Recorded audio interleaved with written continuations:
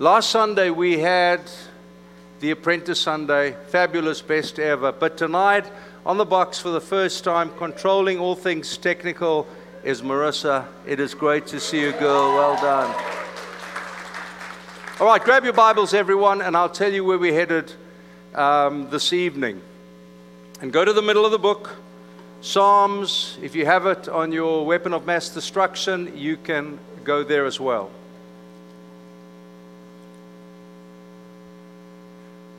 Psalm 105.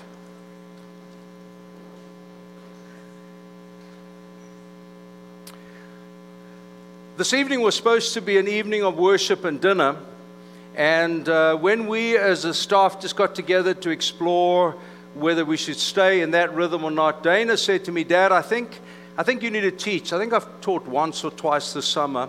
And she said, "Dad, I think you need to father the moment. So if I do really badly tonight, you can toilet paper my daughter's house." No, I didn't mean that, Meryl. That was just a slip of the tongue. But I took it to God, and I felt like, yep, there's a moment, there's a truth cluster that I needed to just take some time and talk around this evening. I'm going to speak fairly quickly. I apologize for my accent to those of you who are newer, and welcome those who are here for the first, second, or third time. But this evening, I do want to father us a little bit. If I had a title, and I'm really not good at them, I want to become better, but it's God, Joseph, and His Many Robes. And Psalm 105 is a précis. It's a little bitty verse, a couple of verses around the Joseph story that the poet summarizes. So we're going to pick up in verse 16. He, being God, called down famine on the land and destroyed all their supplies of food. Then He, God, sent a man before Him, Joseph, sold as a slave. They bruised his feet with shackles. I'm reading the NIV. There we go. We're close enough. And his neck was put in irons. Until the word of the Lord proved him true. And the king sent and released him, and the ruler of the people set him free. He made him master of his household, ruler of all he possessed, to instruct his princes as he pleased, and to teach his elders wisdom. The story behind the story. Obviously, having been preaching for 40 years, you preached from Joseph. That just goes without saying. However, a few years ago, what caught my eye was the fact that it's the only story told in Scripture which is garment related. It's a bit like a New York fashion moment. There's this crazy, as we'll see this evening, this crazy evidence of Joseph changing garments. A little bit like a piece of theater where he changes garments because there's a new moment that he is about to walk through. Hold that thought for just a moment. One of the other big ideas that we've explored this summer has been around the issue of the shadow self, false self, and the true self.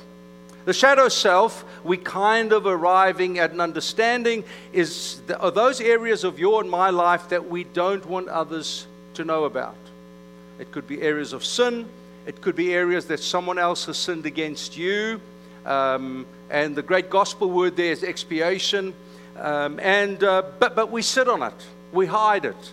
And Tyler did such a great job 2 weeks ago talking around out of Porto, the Larsons, about creating a God-loved community. What kind of community would be safe for people to come in and tell their story, no matter how dramatic and emotionally jarring it may be? Now, we want that kind of community. To Caleb's point earlier on, that's why we do life around the dining room table. This is fun. I really love this. I don't know why people tire of it. It's a wonderful time for us to gather together, worship like crazy, encounter God, say hi to friends, wrestle with the Scriptures. But I'll cancel this any day, and we have many times, and not cancel the time around the table. That is our highest virtue. That is the gathering time that's more important to us than about anything else. So the shadow self is something that is tucked into the recesses of all of our souls. And part of God's agenda with us is to extricate it, to draw it out, to go fishing in our soul Richard Rohr, what was the quote I read you today? We are poor stewards of our soul. And this is an example of it. The second is the false self. Now, the false self, I'll read, is that part of us that we learn to create or adjust or adapt to in a given situation. Richard Rohr said, it is your role, title, and personal image that is largely a creation of your mind. So that's what Instagram has offered us, a great opportunity to present a false self. We all know it's not true, but we scour the Instagram and TikTok endlessly to try to find out what someone else's false self looks like.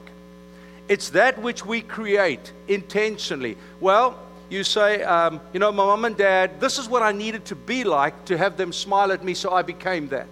Then my peers at school, this is what they kind of wanted me to be, one of the cool kids, so I became that. I know, because I was from South Africa amongst the Afrikaans community. That's kind of redneckville. And so I went to high school in an English-speaking community, which were the cool kids, the surfers and the rest. And I decidedly was out of place, so I played the game. I cussed louder than anyone else. I fought harder than anyone else. I did whatever I could to become the cool kid. I wasn't that kid. But I felt in order to be accepted, I became that kid that I thought. The only problem is, dear friends, with our false self, it is exhausting. Because we have to keep it up. The moment you create this image, you are obligated to keep it up. And can I say that even of church, I listen carefully when people leave church. And oftentimes it's the false self. So they come into community and they look around and they go, what does it mean to be part of Genesis? So I'll play that game. I'll do those things. I'll dress in that way. I will use that language. I will worship in that style. The only problem is it's a false self that's exhausting to try to sustain. And so eventually we lose touch with who we are, and we say things like, well, I'm going to leave church. It's done nothing for me. I don't know who I am. I've spent 5 years and I'm nowhere closer to knowing who I am. My dear friends, because you have tried to survive on a false self platform. We would rather you are who you are. You do what you do. A friend of mine leads a church up in the Pasadena area, and there was a guy, his dad came in from Honduras as a refugee. He was a soldier in the Civil War. The word was out, there was a hit on his head, and get out the country. So he came here as a political refugee. The son, David, was mad, hated anything white, hated anything prosperous, and certainly hated the white man's evangelicalism. A friend invited him to Terry's church. He would literally sit here on the floor and on more than one occasion would F-bomb it. Terry would say something and he'd say, well, that's effing BS. Now, does our church have room for that man? Is this a God-loved community who could cope with someone who is authentically wrestling with the challenges that are in his soul? Or would you say, shh, shh, shh, this is awkward. It's embarrassing. Please don't say those things. This is a church. We don't F-bomb anyone else. Well, the beauty of it is he married a white girl. He got wonderfully saved, and now he leads a community that we've planted in Nicaragua. But someone, Terry and the team, had to cope with the fact that he would not put on his false self. He would not present himself as a white evangelical until he got wonderfully saved and God got a hold of him. And then thirdly, the true self. Again, Richard Rohr said, it is who you are objectively from the beginning. How God has made you in mind and heart from the beginning. You are the pearl of great price. Now, dear friends, this talk tonight is really the journey from the shadow false to the true.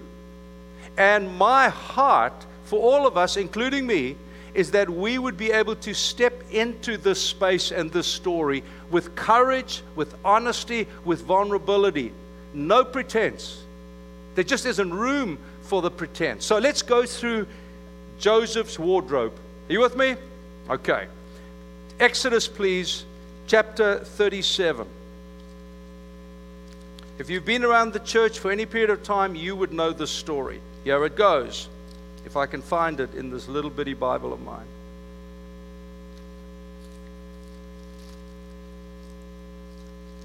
I want you to pick up the challenges here.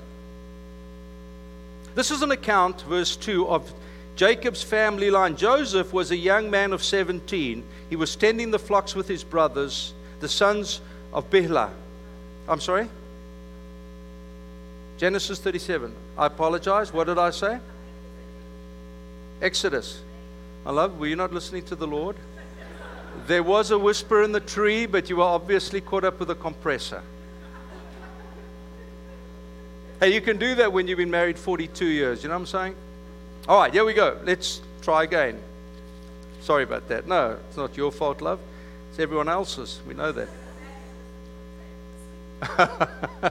Joseph, a young man of 17, and tending the flocks with his brothers, sons of Bilhah, and the sons of Zilpah. Oh, my word. And the father and his father's wives, and he brought their father a bad report about them.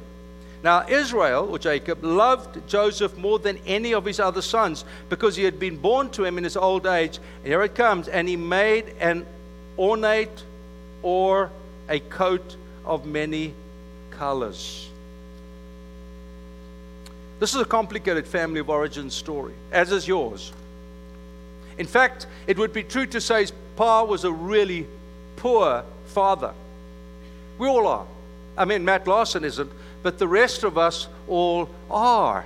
Because we may be good at a few things, but there are things that we are particularly not good at. We sat with someone recently who found it incredibly difficult to acknowledge that his parents were not perfect. Because in his mind, it created a narrative that said, my parents were perfect, any issues were mine. But fathers are generally one of these A's, and I just use them for fun. Absent. They may even be present, but are absent. In mind, in engagement, the jolly phone, iPad, work, whatever it may be, disengages us from our children when they dearly need us. Honestly, I've not done many things well as a dad, probably 5 things. But the one thing that I'm really glad we valued as a tradition is that we would sit at the table every night. Even if we had a meeting, Meryl would make soup, and we'd have soup and salad, and we'd have 30 minutes together around the table. And every day we asked each other, how was your day? And good was never an answer.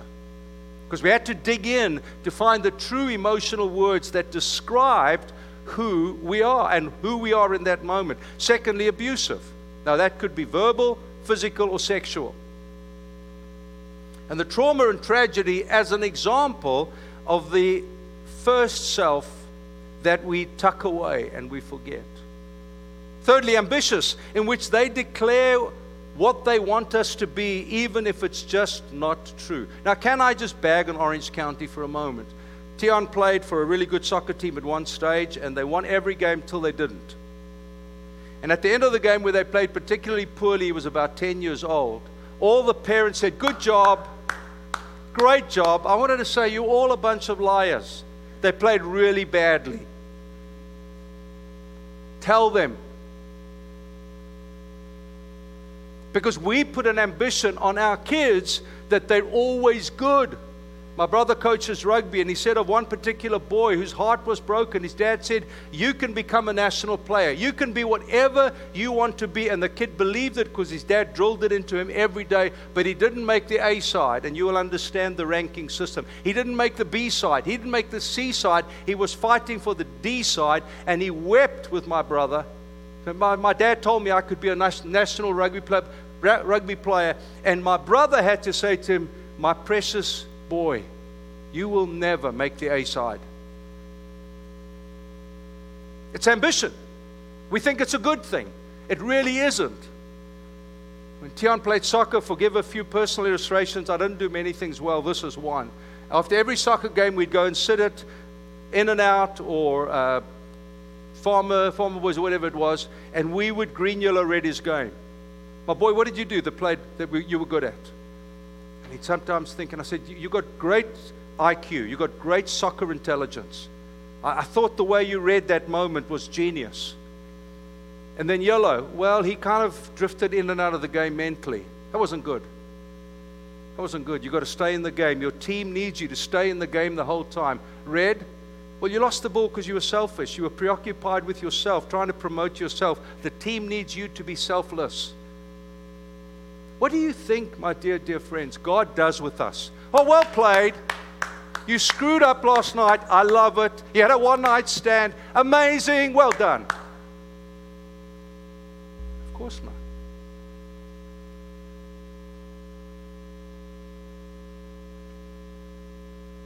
I don't know why it's so quiet here. I'm like, say something. Quickly say something. Absent, abusive, ambitious approval, where we spoil our child. We give them whatever they need. We bow to them. They are the center of our familial universe. We just indulge in 1989, Bruce McIntosh, psychologist, coined the term the spoilt child syndrome.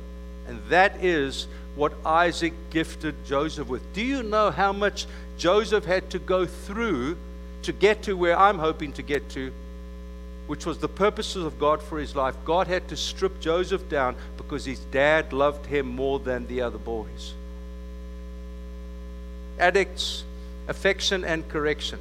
Now, can I just speak lovely? Most of you are single in the room, and most of you will be parents, and most of you will consider it. I'm asking you, under God, do not spare the rod and spoil the child. Now, I'm not saying spank like crazy. I'm not even saying you should spank. Our kids, we did. With due discipline, I never hit in anger. We'd send them to the room, quieten our emotions down, go in and sit with them and say, what did you do wrong? You tell me. How many do you think you should get? That I think I should get 2. You're right. Sometimes they said 4. I said, no, it's way too much. We had a little wooden spoon called Noddy, and they kept trying to hide it from me. Tuck it away that I couldn't find it. But true fatherly affection is accompanied with correction. Let me speak soul to soul with you. Your dad and mom had a huge imprint on your life. You can't ignore it, forget it, neglect it, push it down as if it didn't happen. True liberty comes when you take the coat of many colors off. Whatever coat your pops put on you, and I've said to my kids, you must do the same.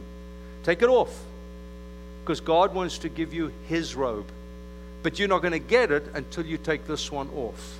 Number 2, sibling rivalry. Not just is it about daddy's boy, but it's about sibling rivalry. Chapter 37 of Genesis, verse 4. When his brothers saw that their father loved him more than any of them, they hated him and could not speak a kind word to him.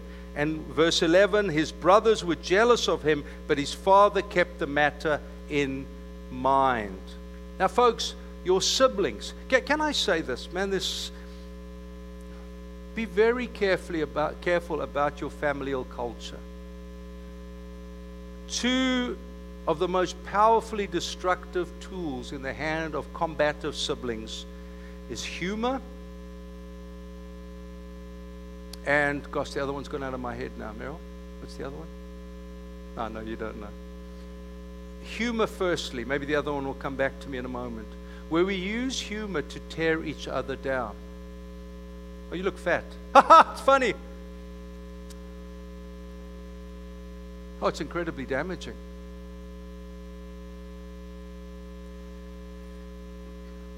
We use these tools, and we are the protagonists or the receptors of this deep injury that comes from our siblings. Why am I even talking about this tonight? Because Joseph had to get free of what his brothers put on him. They took his coat of many colors. They dripped it in blood and took it back to his dad and said, Joseph is dead. And they put on him the garment of a slave, selling him to the slave masters, the slave drivers who were on their way to Egypt. Sometimes our siblings, and we do it to each other, we suffer under perfection. We've got a brother or a sister who does everything right, and the parents say with very poor knowledge, well, why aren't you like so-and-so? Look, they're in honors class, and they play volleyball, and why can't you just be like them? They're kind. Well, why can't your room look like theirs? That notion of being perpetually compared to someone else, another sibling, is highly, highly destructive. And perspective, where you are never seen. Your perspective doesn't matter. You are bullied until you agree. Your opinion is never valid. I'm sharing these things with the Father's heart because I want to see you find truth and liberty in your story. Now, if none of this is true of you, pray for the person sitting next to you because it may be true for them. The perfection where you are compared to your sibling, the perspective where you are silenced. We don't want to hear from you. Just take what we say to be true. And then prejudice. Your life choice is always the poor choice.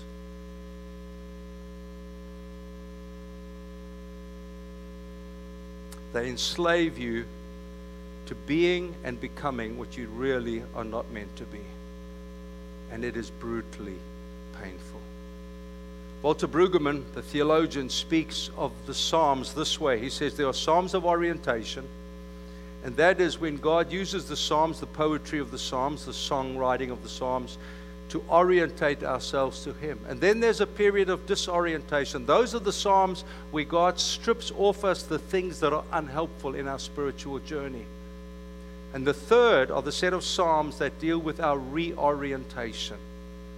And there are times, you know, you bring that sibling thing in here.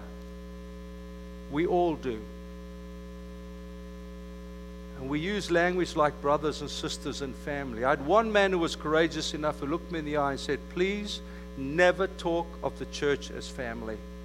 My family destroyed me. There is no good in that word. Please don't use it. Thirdly, are you still with me? Chapter 39, Meryl. Okay, there we go. Now Joseph, from verse 1, had been taken down to Egypt. Potiphar, the Egyptian, who was one of Pharaoh's officials, the captain of the guard, brought him from the Ishmaelites who had taken him there. The Lord was with Joseph so that he prospered, and he lived in the house of his Egyptian master. When his master saw that the Lord was with him, and the Lord gave him success in everything he did, Joseph found favor in his eyes, became his attendant. Potiphar put him in charge of his household and entrusted to his care everything he owned. From the time he put him in charge of his household and all that he owned, the Lord blessed the household of Egypt because of Joseph. The blessing of the Lord was on everything. On everything Potiphar had, both in the house and in the field. So Potiphar left everything he had in Joseph's care with Joseph in charge. But he did not concern himself with anything except the food he ate. Now Joseph was well built and handsome, and after a while his master's wife took notice of Joseph and said, "Come to bed with me." If this is a series of things that we have to walk through in order to attain and achieve, not even achieve, become who God wants us to become, this is a huge one, dear friends, and it's called sexual identity. Carl Trueman, in a great book, Strange New World, writes, in biblical times or ancient Greece, sex was regarded as something that human beings did.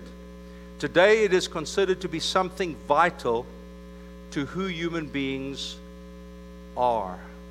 Now, this is a very difficult one to be brief with tonight, and I have to be. It's a deep, compassionate, and complicated matter. But can I say this, dear friends? Our job as boomers was to fight Nkontowisizwe, the Zulu word meaning the point of the spear. Our point of the spear was social justice, particularly in the area of racialism. Did we do a good job? You decide. In South Africa, we marched. I remember marching with the ANC and the Communist Party against apartheid. Remember preaching against apartheid and having the FBI equivalent come and meet with me. We're listening to you, we're watching you. We had to fight against racism, and our battleground was South Africa. Your battleground in America is sexual identity. It's by far the frontline conversation that you will face. And what happened to Joseph? Is there anything we can learn from him? Well, Joseph was well built and handsome. Now, for a moment, use your imagination. Can you imagine how he must have felt with this advance? He'd been a favored son, a slave. Now he was a man of some position. He must have thought he was styling. This is cool. I mean, I am in a cool place. And then he is further validated, being a fully man, by the wife of Potiphar. She must have been a good-looking guy, because the rich people generally get cute little people. And but whatever. This is a moment of high energy. Richard Rohr again says the first half of life issues, the big concerns are identity, security, and sexuality. Who am I? Identity. Security, where am I safe? And sexuality, how do I express my gender? Now, what if Joseph took the line that postmodernity offers, be true to yourself? What would he have done then? Probably slept with her. Because I cannot imagine the man in him did not want to sleep with a woman who was probably attractive, certainly wealthy, and she was an open book. She persisted in asking him to come and sleep with him. I've had guys in this room who've said to me, I have women call me and say, can we have sex tonight? Now, in that moment, when all the sexual juices are going, on what basis do I say no? And hearing the rhythm of be true to yourself, be true to yourself, be true to yourself, beating in my ear. How could Joseph have said no? I think of no other reason than the drum beating in his ear was be true to your Creator. Be true to your Creator. My dear, dear friends, decide well ahead of time how you want to frame this sexual identity conversation. Because in that moment, and it will come, it will be too late. Seduction, persistence, your own sexual energy, attraction, curiosity, pressure will be poor matrices for decision making that glorifies God. Poor matrices. You have to, in the kindness and goodness of God, say, oh Lord, let me settle this thing now. I am a woman, and I will marry the man who will love me and nurture me and care for me, just like Jesus does his church, and I will wait for him. I'm not someone's sex object or sexual toy. I am fearfully and wonderfully made. My Father has created me, his daughter, in his image and his likeness, and this beautiful body that I have has been set aside for that guy. It's a complicated subject that requires time. I'm going to ask John Mark if he'll teach us when they move here, because it really is beyond me. But I can appeal that we settle these conversations now, because when the juices are going, it's too late then. Sexual curiosity will hold you captive. All right, number 4. You've been great, thank you. Verse 8 through 20, I won't read it all, but we'll pick up here. Where am I? All right, come to bed with me. But he refused. With me in charge, he told her, my master does not concern himself with anything in the house. He had settled it ahead of time. You are his wife. Can I skedaddle forward in verse 10? And though she spoke to Joseph day after day, persistent sexual pursuance, he refused to go to bed with her or even be with her. Aha, an enemy manipulated moment. One day, he went to the house to attend to his duties, and none of the household servants were inside. Danger, danger, danger. She caught him by his cloak, there it is, and said to him, come to bed with me. And he left his cloak or robe in her hand and ran out. The fourth garment change leads us into this most brutal of moments, and that is false accusation. That's when we're accused of something that is completely untrue. We are guilty until proven innocent. We are silenced and have no voice. Ladies and gentlemen, it is a brutal prison. And I think the lesson in that moment is that Jesus, like a lamb led to the slaughter, we choose not to raise our gloves and fight. we choose to present ourselves to the Father. Because the Father said, remember, there was a reason all this was going to happen in Psalm 105, because the Pharaoh will call him, and I'll get to that in a moment. Pharaoh will call him, and he has a job for him with his princes, with his elders, and with his lands. And there's a little word there in Psalm 105, until. You and I will both face the trauma of false accusation. It will happen to you. It's a dreadful, dreadful prison. But how will you and I handle that? It can produce anger. It did in me. It can produce bitterness. It did in me. It produced resentment and pain. It did in me. But when we silence ourselves, dear friends, and we posture ourselves in the hands of our Heavenly Father and watch Him do what He can do,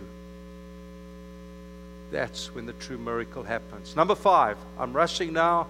You have got a few moments for me, I hope. Genesis 39 and verse 20 to 23. But while Joseph was there in prison, so he had moved his garment, cloak of many colors, slave, servant, he's in prison.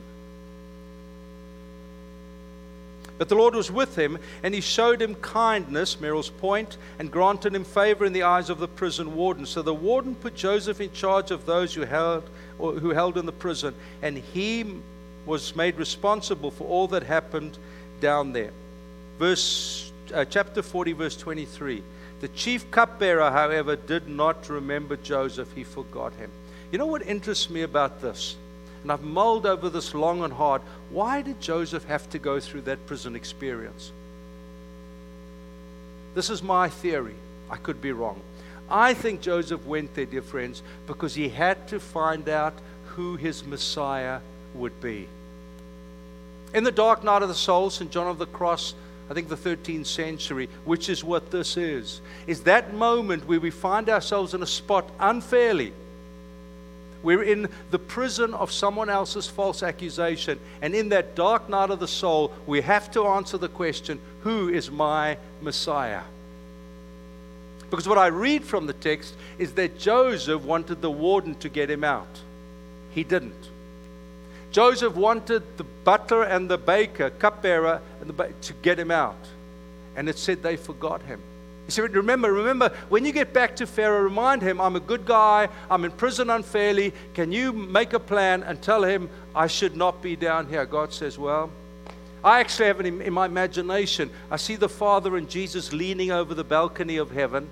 Forgive my imagery. The angels are all quietly anticipating, saying, it's not you. It's not the warden. It's not the butler and the cupbearer. They are not your Messiah. You will not leave prison until you know who your Messiah is. Dear friends, 2 more years he was in prison. One little horrible verse. Can we cut that one out the Bible? Can we just remove it? For 2 more years, Joseph was in prison because the angels sat back, the Father sat back, Jesus sat back, and he was like, 2 more years, Joseph. It's a long time. It's 700 and something days. Because he did not know who his Messiah was. Gerald Mayer's got a great book out on the dark night of the soul for those who want to read. But can I say in that time, please listen very carefully, it is a time of deep loneliness. I sit with some of you who have a kind of a word of faith background. Amen. The head and not the tail, and top and not beneath. I'm so happy, H-A-P-P-Y. I'm happy. No, you're not. It's a false self. You are not always happy. Don't even pretend you are. And in the dark night of the soul, you will sit as I did when I went through a decade of that by myself in my apartment that I didn't even own. Merrill was off at grad school, and I sat there day after day. My phone dried up from being the cool, young, hip pastor in South Africa when my phone was on the boil all the time, and my emails were just coming, piles of them. God said, come.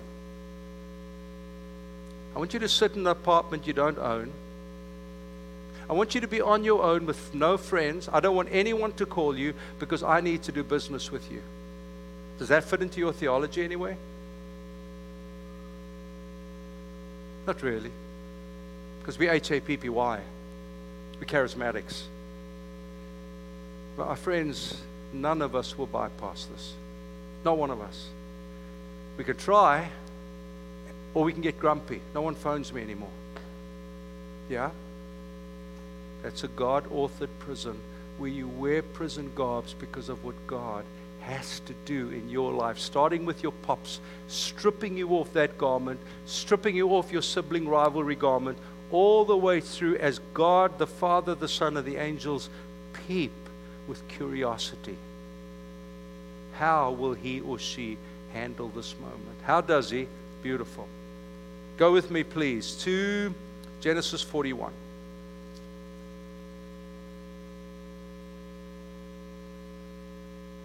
I so dearly want all of us to leave today with a greater understanding of where you are in the story of God. What is God doing in your life right now? Make sense of it all. Chapter 41, verse 14. So the Pharaoh sent for Joseph, and he was quickly brought from the dungeon. And when he had shaved and changed his clothes, isn't that a ridiculous verse? Well, didn't Moses shave and change? Didn't Abraham do it? David, Jesus? Never mentioned. Well, I think it's a very important verse, because that is the defining moment in which Joseph is finally stripped of everything. And then notice the beauty of this. Pharaoh comes to him and says, I had a dream. No one can interpret it, but I heard you can. It said that you hear a dream and you can interpret it. The Father, the Son, and the angels are peeping. I'm saying, don't blow it. Don't blow it. Don't be the Messiah. Hey, listen, wouldn't it be tempting to say, dude, I rock. You want a prophecy interpret? I got it, man. I shouldn't have been in prison in the first place anyway. I got this. But notice what he says. In this dark moment, with the possibility of him going back to prison, but he's changed his garment, he's bathed, and he's got a new garment on, and he's shaved. Listen to what he says. Oh, I cannot do it, sir. Joseph replied to Pharaoh, but God will give Pharaoh the answer he desires. And I think, like winning the World Cup, like the English girls won European soccer this morning, Wembley Stadium, 87,192 people lifted their voices in celebration. England had won. And I think the angels, the Father and the Son, said, yes, yes, yes. In the moment of truest humility, sir, I cannot interpret dreams, but my Father can. That was the moment that God was waiting for. Now, most of us live with a now moment theology. In other words, if my moment now is not joyous, spectacular, celebratory, I'm happy, my friends love me, then I shrink into discontentment. And so we move from church to church, not realizing this is actually a God-authored moment.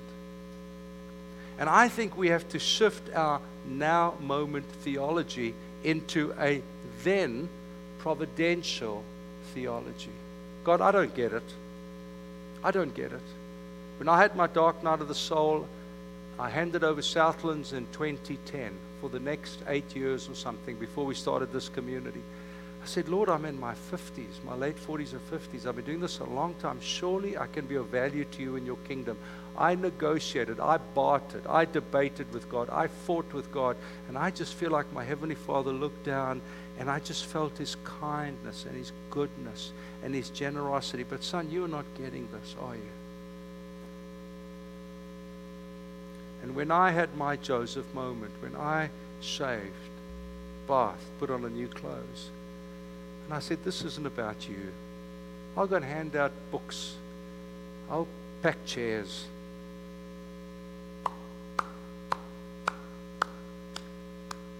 All right.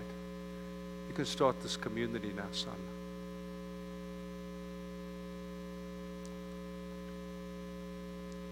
My ask of you, and I've got one more and I'm done. My ask of you is when the Father, the Son, and the angels peep over the balcony of heaven and there is this eternal pregnant pause, what will you do in that moment? Remember the power of humility. Because God gives grace to the humble, but He resists the proud. Joseph is trying to get himself out of prison. He's negotiating, fighting. Hey, don't forget about me. Hey, warden, look at me. Look how I sort things out. I run your finances. I'm a good guy. I do a good job. 2 more years. 2 more years. 2 more years.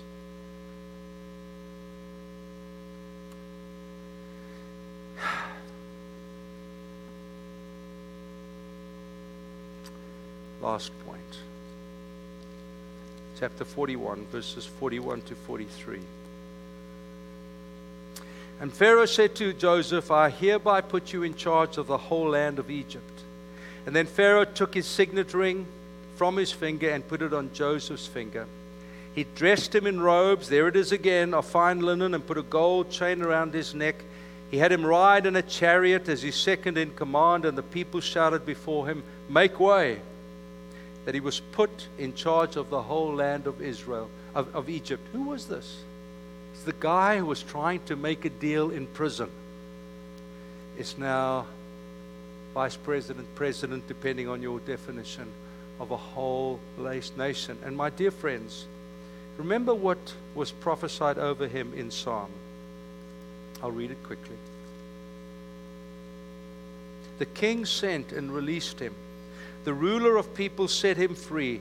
He made him master of his household, ruler over all he possessed, to instruct his princes as he pleased and teach his elders wisdom. That was what God had in mind. That's what God had. And in order for him to get there, and he was only 30, in order to get there, he had to go through his dad spoiling him, his brothers who are furious with him, a woman who falsely accused him after she tried to mess with his sexual identity, how he had to cope with prison and trying to manipulate the moment. And then God says, remember, this is what I had in mind all this time. When I was writing up these notes, forgive me, it's an in-house family joke. I said, this is the Nordstrom moment. Brief story as to why. When we moved here in 96, I was 38, Meryl was 34. And the first Christmas was brutal because we come from 2 very big families, and the girls were 8 and 10 at the time. And so there'd be this 2 huge family gatherings and lots of gifts and lots of food. And the first Christmas, we kind of looked at each other. We didn't really know the people in the church. We just went crazy. We bought each kid about 20, 30 gifts. I mean, the tree was just covered with gifts. We felt completely guilty and yucky and horrible, and they weren't going to be with their cousins, uncles, aunties, grannies, and grandpas. And there was a beautiful moment when Meryl bought the girls pajamas. And they kind of looked at the pajamas like, really? A Christmas gift called pajamas? And Meryl, in the moment, which Meryl can do, gets super exuberant, and she kind of leans into her 7 on the Enneagram, and she's high energy, enthusiast. And she said, yes, girls, yes, it's from Nordstrom. As if that was going to make any difference to them whatsoever. But since then, whenever we have this kind of garment moment, which incidentally is where my pants are from, thank you, my wife, it is this, oh, it's Nordstrom. Now, do you see what God does in that moment? He literally changes Joseph entirely. In a fleeting moment, he moved from prison, downcast, dark, black, distressed, angry, resentful, and God now re-robes him. My boy had a Nordstrom moment last week. He's had his story. And works for a marketing agency, and Meryl took him shopping and got him some clothes amongst elsewhere, and he paid for them at Nordstrom. And so he gets a call from his boss who says, I have been asked to be at a fundraiser for one of the politicians in Newport Beach, I can't go, will you go? And T with his mullet and his earrings and his tattoos, like, really? Really? I have to be the one who represents you. And he put his Nordstrom suit on, and he arrived there, and he said, Dad, I was decades younger than everyone, and they were all millionaires and billionaires. And he said, I walked around the room speaking to these very rich men and women. I said, my boy, that's your Joseph moment. That's where God picks you up, cleans you off, redresses you, puts you in mullet and all into a room of people you do not deserve to be with. You drive an old Prius and you come in to live with your dad and mom. Hell, that's not like millionaires and billionaires. You know what I'm saying? What about you? Well, what's that moment to you? Are you patient in the Spirit enough to say, oh God, this is hurting like crazy. I feel lonely, dejected.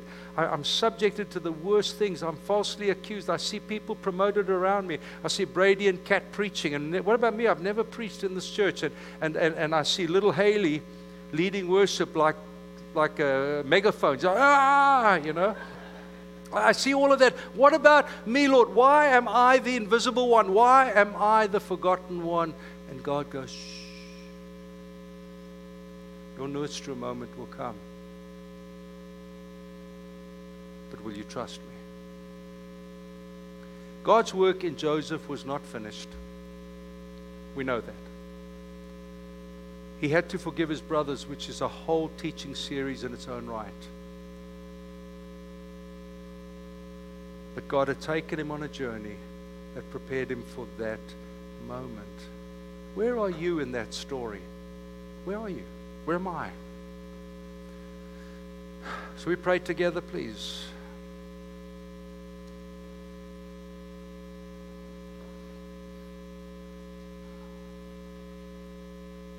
Thank you for being so gracious. I know it was a long preach.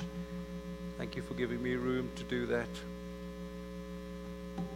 Father, I don't know why this one-off talk, parachuting into different Joseph moments, will make sense to us, but I can trust you that it will.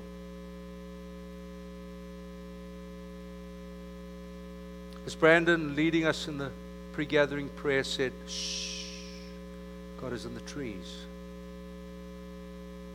Would you whisper in the trees to us right now? Would you make sense of where we are right now? And can I open my hands and let go and fall into your loving arms?